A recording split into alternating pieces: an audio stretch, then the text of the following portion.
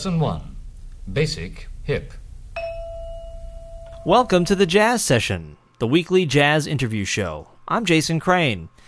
This show, like all the recent shows, is coming to you as a result of the 2007 Rochester International Jazz Festival. Today was the final day of the festival, and I wasn't actually sure if I was even going to do any interviews today. I didn't really have anything set up, and I wasn't even sure what shows I was going to see. But I saw that Dapp Theory with Andy Milne was on the bill, so I went to that show, and we've got a jazz session first. Two guests on the same show. They were interviewed independently, but they're from the same band, Dapp Theory. So we're going to hear from Andy Milne, who put the band together, and then from John Moon, who does the spoken word. I actually interviewed them in the other order, so there might be a reference in the Andy Milne interview to a thing you haven't heard yet. I can't remember. But in any case, I think you'll get the general idea. We'll hear some live performance examples from Dapp Theory, and you'll also hear from their last album, which actually has a fairly different personnel. Well, let's call it like it is. A completely different personnel, except for Andy Milne. But the idea is the same. So here they are. This is a bit of what Dapp Theory sounded like tonight at the club High Fidelity in the Rochester International Jazz Festival.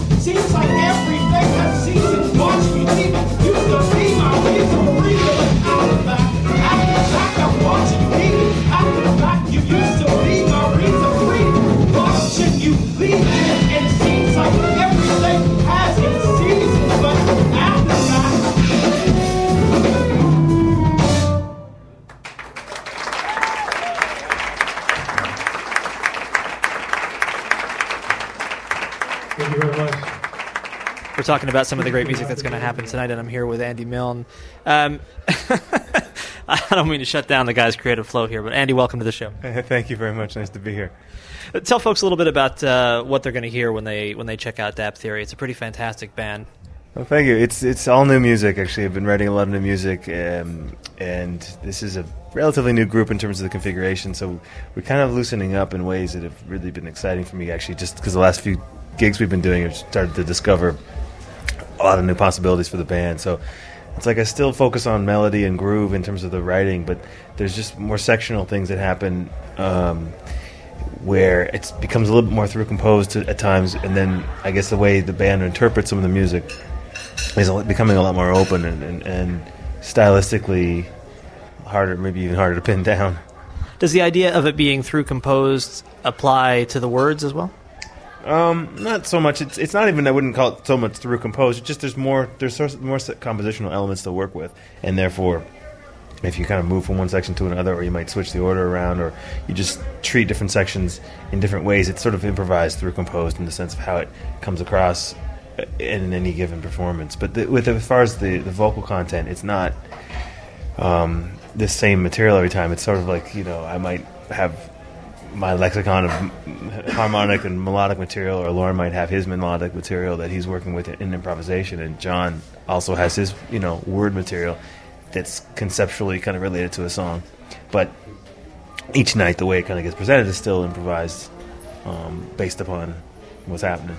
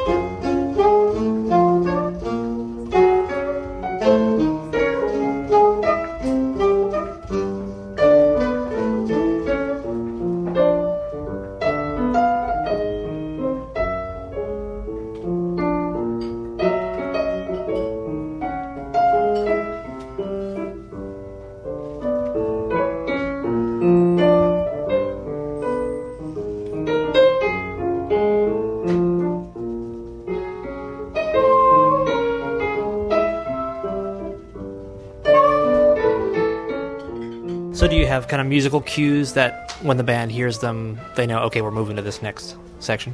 In certain songs, it depends. And some songs are very specific, like, oh, we know we're going to go to this section after this number of times, repeating this section. Other times it's a visual cue or a musical cue or just, you sense it.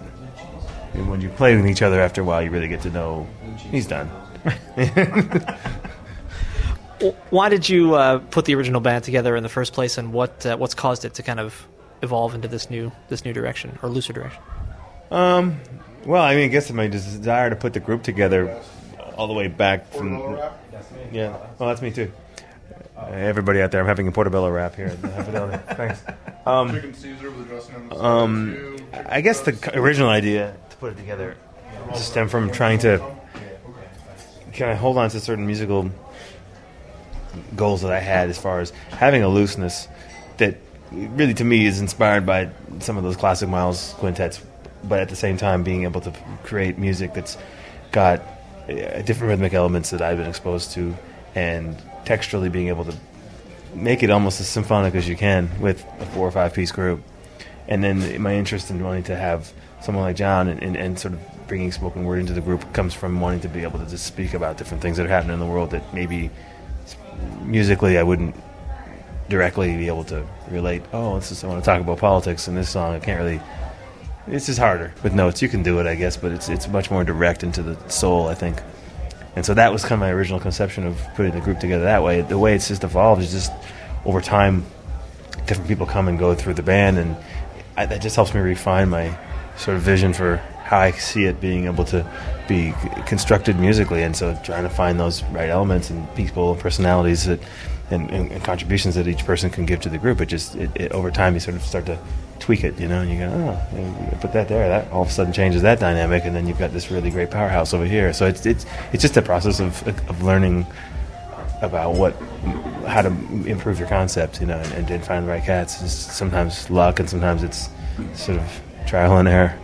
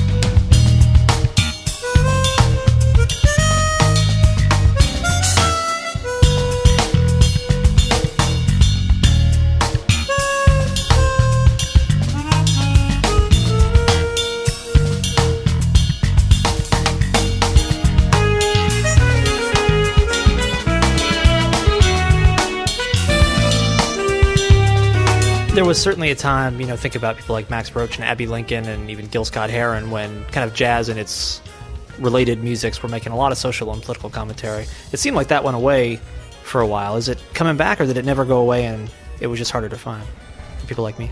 In jazz? I think it was just like the times. Because the times, you go. I think it's reflective of the sort of the social political climate of the time. We kind of had a period there where maybe people were pretty complacent, and so it just maybe reflects a musical. Sorry, I'm eating, folks. That's all right, man. I think it just gets reflected in a musical attitude in terms of what people's desires to and sort of artistic aspirations, and how do they want to correlate their story and their passions. And I think we're maybe moving we're forced to move back into a time like that based upon the climate that we're in. Well, listen, man, I know you're going to play and you got a portobello wrap to eat, so I thank you very much for taking the time. Really looking forward to the show. Thank you, my pleasure. No man away, weeks clave, only brain twists, rum sips, cohiba, esplan, Tito, hand slaps on the skin, make me miss Tito. It's hot people, mango butter, sizzle like the light drizzle, raindrops on black tops in the midsummer. Thumb under the weather, sweaty like the Eddie in delirious red leather, hot stepper like I need Colosi's toes we by loud with inhale the banda slowly. Now we slap the wood block, rock the palm tree top trunks. 3 tropic, tip therma, step popping like your dermis in a tweed stocking. Breathe steady, like be ready to push the pedal heavy like Indy Mom wheels. Cool Z, EST, the acniculus, ridiculous plus the untankerous, ready to bust the plus. These plush condition like mint rock, singing the branch, only the CLAB, the E got me, easy, the blurry, bang the D, slang the DR, break the DR, you true, M2 made you think who hang from the vine, clapping and singing and chanting, in time the slippery incline to go out of my mind, your hands in. We're backstage at High Fidelity here on the final day of the Rochester International Jazz Festival, and I'm sitting here with John Moon, who provides the vocals and the words for Andy Milne's Dapp Theory Band. Welcome to the show. Thank you. Thank you very much. Thank you for having me. My pleasure. Talk a little bit about how you and Andy first got together. Andy and I first got together kind of really randomly. The original MC/vocalist for Dapp Theory, Kokai, knows me, and I know him from D.C. We go way back as far as MCs in that particular scene. And we saw each other randomly at a festival, and he asked me if I wanted to come and actually try out. And, you know, Kokai wanted to leave the band. He asked if I wanted to try out, and it just worked out. It was a nice fit. I love Andy's music, and we've been doing it for about 5 years since then. Yeah. Can you talk about how much of what you're doing is improvised? How much are you able to react to what happens on stage through the words and the performance? For the most part, they're themes, just like any jazz musician would have a melodic theme, harmonic theme, rhythmic theme. So I have a theme as far as topical, and from there, it's all improvised. Of course, there are certain catchphrases or things that I may use time after time for different songs, and use those to propel me, use those as a vehicle to get the idea across. But then also, I'm constantly reacting. With what I do being so rhythmic and rhythmic bass, I'm always reacting to the drums and the bass. So, you know, if Kenny's playing a certain way, I'm going to react to that. And if there's a certain tone to what Chris is doing, the bass player, then I'm going to react to that. And it all kind of merges together, and then Andy will throw in some harmonic elements, which might change the tonality of my voice, may change the tempo of my voice, which eventually will change the direction of what I'm saying. Even if it's on a certain topical matter, it'll change. So it tends to be every single night it's something a little different, even though what we recorded obviously was written and kind of improvised somewhat, but written for the most part. So Y2K, man, I don't know. I couldn't tell you, brother, couldn't check. Y2K, I'm saying I don't know, but saying dog anyway. Woke up the other day in 1999 and tried to find my whole way within the system, big dog. Sat in front of my Macintosh waiting for the whole bomb screen. Need somebody screaming, somebody trying to figure out what's on the scene. And I said, 1999, man, I sat down and sat in front of my computer screen trying to sit it out and figure out the dream.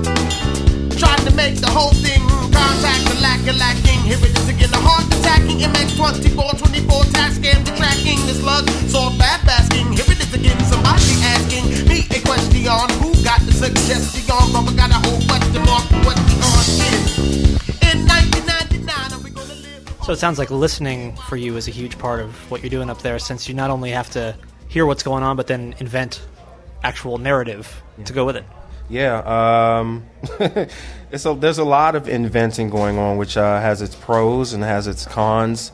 It depends on where I'm at mentally that day, what I ate. You know, it could be anything. But then that's also the pro of it. You know, sometimes I'll take elements of things I read that day, billboard signs, anything, and it all kind of subconsciously leaks into what I'm saying. You know, but for the most part, the beauty of it is the reaction to what's going on, and it allows it to be more elastic that way. So if Andy decides to change the tempo of a song, I can react to that as opposed to being stuck within the original format. It allows me the full range of expression. Can you talk a little bit about how you came up? What is your background that kind of led you to be primed to take this gig when it came your way? Well, I used to be a gardener, and no, just playing. Let's see. Wow. In D.C., there was a small but amazing workshop called the Freestyle Union. That's where the original vocalist Kokai came from. That's where I came from, plus a bevy of other MCs. We all came from that background. And what the Freestyle Union was like a jam session almost, a place where MCs would totally focus on freestyle, totally focus on word improvisation. And from that point, I developed a love for, spontaneous wordplay. But then from that point, I realized that I didn't feel fully fulfilled in what I was doing. So I was like, wow, maybe I could sound like Tony Williams drums, or what if I sounded like a bass, or what if I sounded like a horn? And then that really kind of opened me up to just really exploring. And I got kind of pre-primed to do the music, because I had already been thinking about, what if I rhymed in a different time signature, or putting, like Miles Davis said, using that space to accentuate the substance of the sound. So I kind of got pre-primed, so I was ready when they found me. So it sounds like you already had a jazz background as well. Since you were thinking about what if I sounded like a horn, what if I sounded like Tony Williams, your mind was already in a jazz place in addition to the freestyle that you were doing. Yeah, and then also having a visual artist background, I was already kind of thinking in a different way, like using the intrinsic ideas of visual art, the rhythm of symbols and how they relate on a page. I was thinking, well, that could transfer over to vocals, so that got me ready. Of course, hip hop, having a background in so many other kinds of musics, leaking into it, of course, led me to find out, where all that music originally came from. So I had a background, but then I kind of, ever since being in this band, I've been being introduced to a lot more. So, Well, John, it's been a pleasure to talk to you, and looking forward to the gig, man. Thank you very much. Thanks for, taking down my words and making them history. My pleasure. Moving up. This junction, you were looking at Good Lord. So today we had a national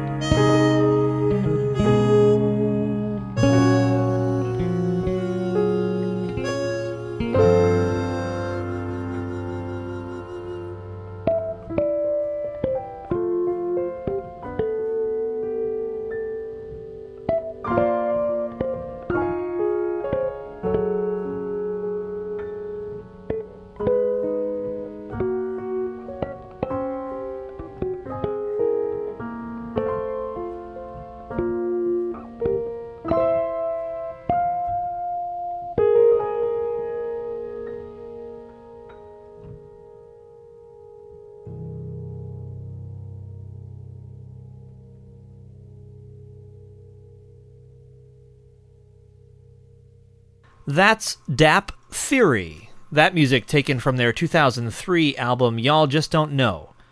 Until next time, you've been listening to The Jazz Session, the weekly jazz interview show. I'm Jason Crane. Please visit the show's website at thejazzsession.com, where you'll find interviews, live jazz news, and links to other jazz sites. You'll also find links to subscribe to the show. Please subscribe to the show. Thank you very much. And if possible, do it via iTunes.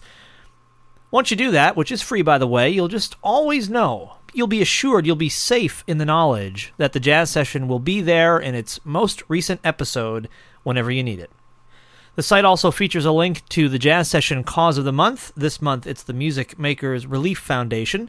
Please go there and give them money. Thanks.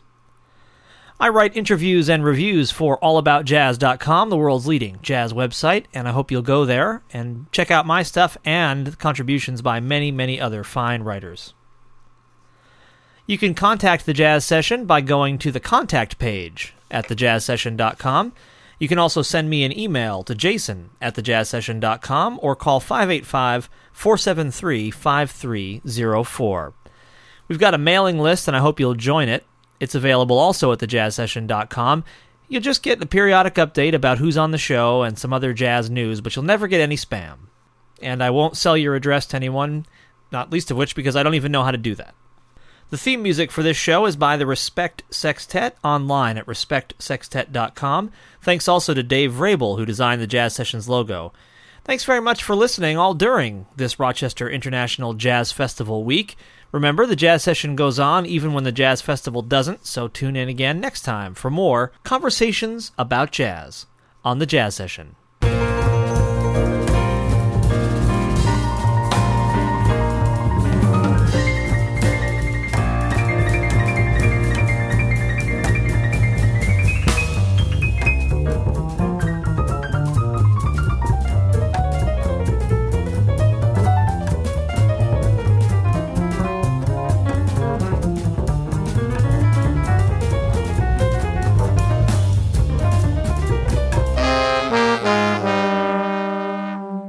Thank you for listening. Bye.